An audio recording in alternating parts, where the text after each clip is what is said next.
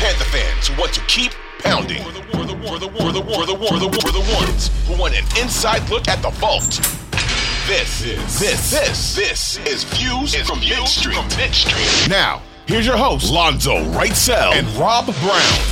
All right, ladies and gentlemen, welcome into another edition of the Views from Mint Street podcast, your home for Carolina Panther football talk around the Carolinas, around the nation, around the world. Welcome in, ladies and gentlemen. It is, as always, great to have you joining us for another episode of, I say us, because my name is Rob Brown. Hello, host of The Rob Brown Show, which airs 9 to noon weekdays in Greenville, South Carolina, right here in the heart of Panthers country. And joining me, as always on the pod, my co-host, my partner in crime, and it's his birthday. Well, it may not be your birthday by the time you're listening to this, but like while we're recording this, it's his birthday. Happy birthday and hello, Lonzo Wright. So what's up, big fella? Thank you for the birthday wishes. And you know what? When you're hearing this for the first time, it is still my birthday because you're hearing it for the first time. It is. And drop him a happy birthday on Twitter at Lonzo Onward. Lonzo Onward on Twitter. I am at The Rob Brown Show. You know what I'd rather have? I'd rather have a Panther victory. I'd rather have a Panther victory than, birthday wishes. We are going to get into that. And obviously, before we start our pod that drops now, we'll go ahead and preview that on Friday. We'll drop our pod, which will preview this weekend's matchup as NFC South play opens up when the Saints of New Orleans come to the bank in Charlotte to take on the Panthers. And we're going to get into all of that and the X's and O's of that particular game. Did you purposefully avoid saying when they come marching in? Did you purposefully have? I didn't think of it. I'm not that smart. And also, this is broadcasting hour number 4 today. So, no, I'm just not that creative. I wish I would have been. That would have sounded great and been a nice little tagline, but I didn't. It is what it is. All I got to say is you're welcome. Thanks. I have to bring up something.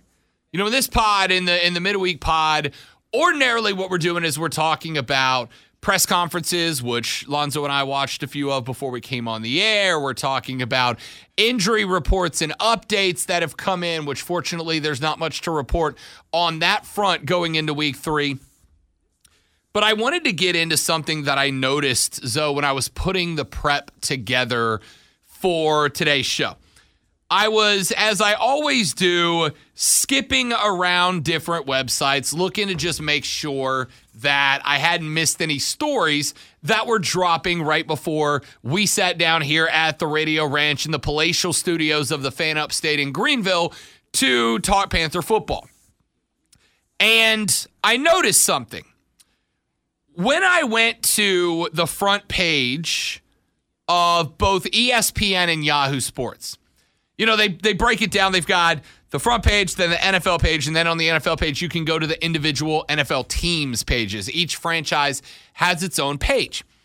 Well, I clicked on both ESPN and the Panthers pages, right?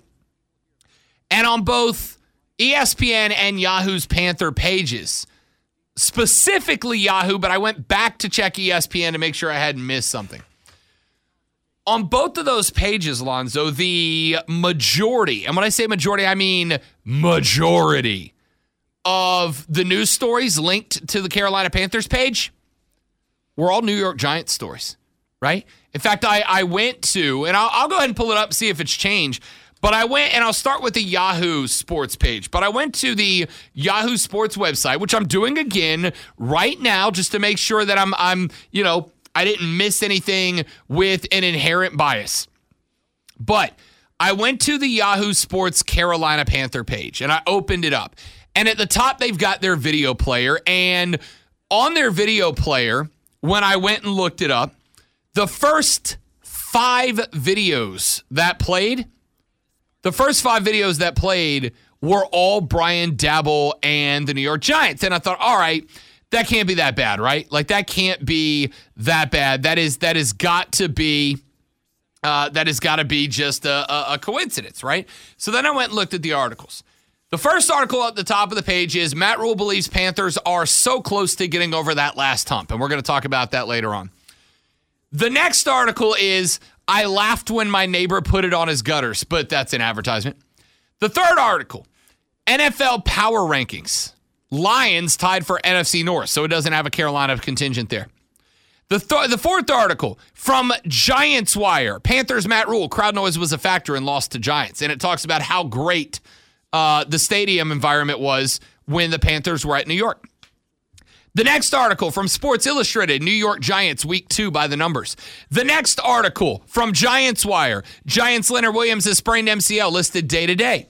The next article, NFL Power Rankings, Dolphins, Eagles, Packers surging after Week 2. The next article, NFL Power Rankings, Week 3, where Bears stand after loss versus Packers. The next article, New York Giants Week 2 rewind. The next article was about Derrick Henry's suit. The next article, unbeaten Giants can't afford to believe hype facing Dallas. The next article, New York Giants, 3 takeaways from Week 2 win versus Panthers.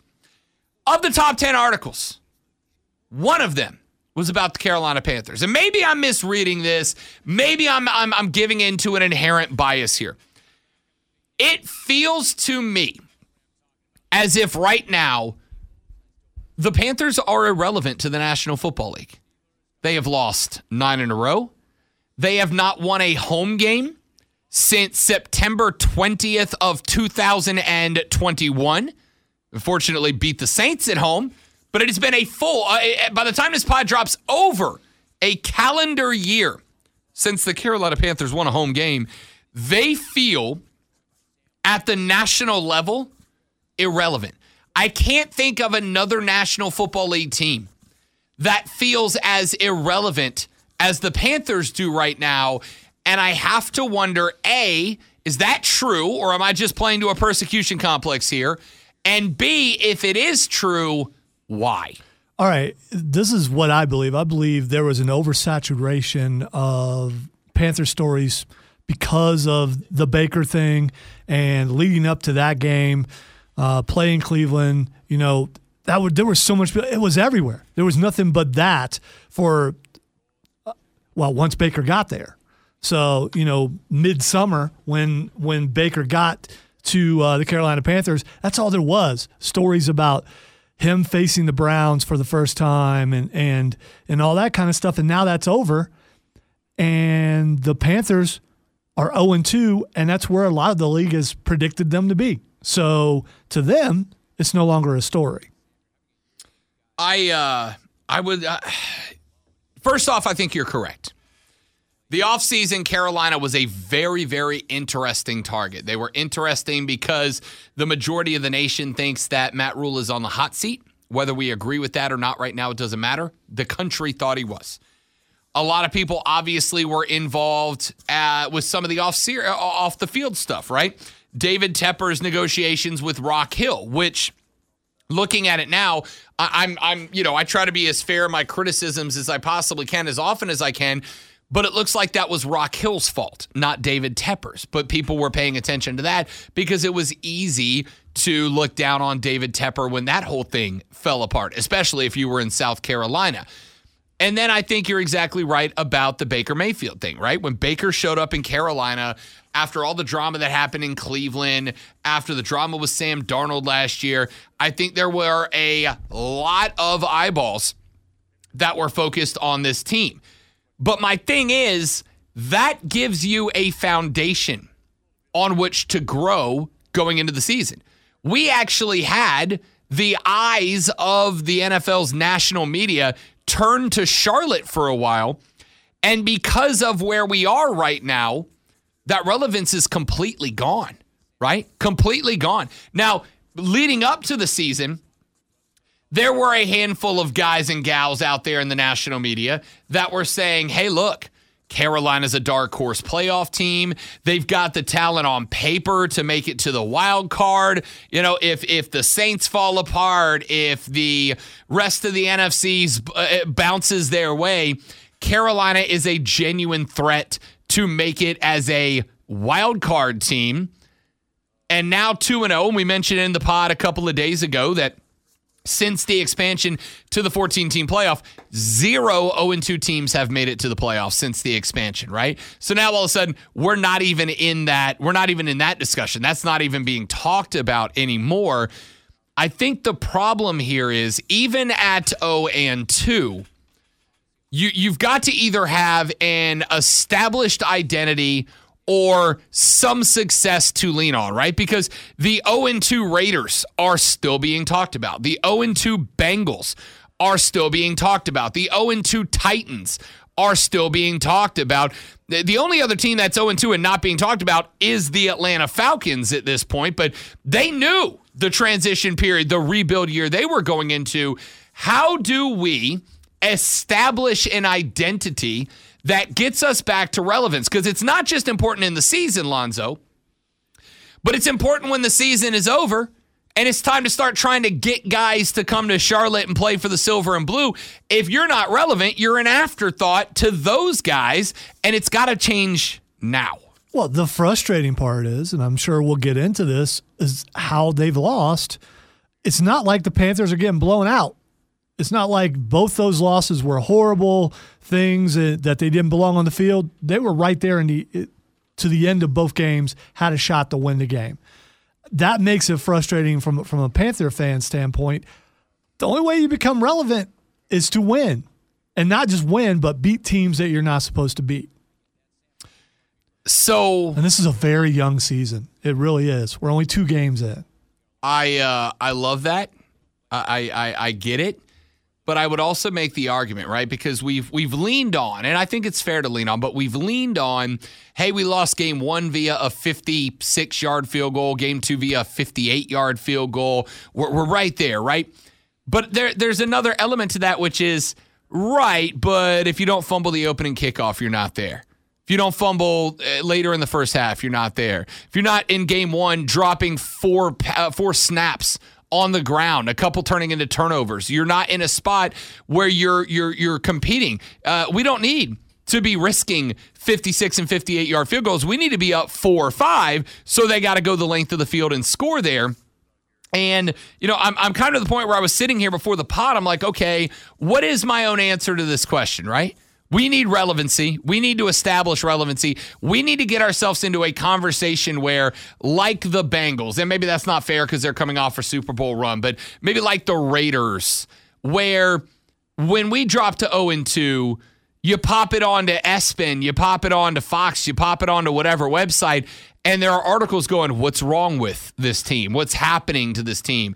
What is going sad? What's going sideways with this team? And nobody's asking that, right? Like, it's expected that this is where we're going to be, and there doesn't seem to be anything happening to change the narrative. And while I'm not super worried about this year, because yes, unfortunately, I think making the playoffs is a dramatically long shot for us this season, the question is, how do you establish an identity? How do you establish relevancy between now and week 18 so that when we miss the playoffs and the next season rolls around, we can talk the defensive ends and the linebackers of the world that are free agents into coming to Carolina? Because right now, I don't know how you do that.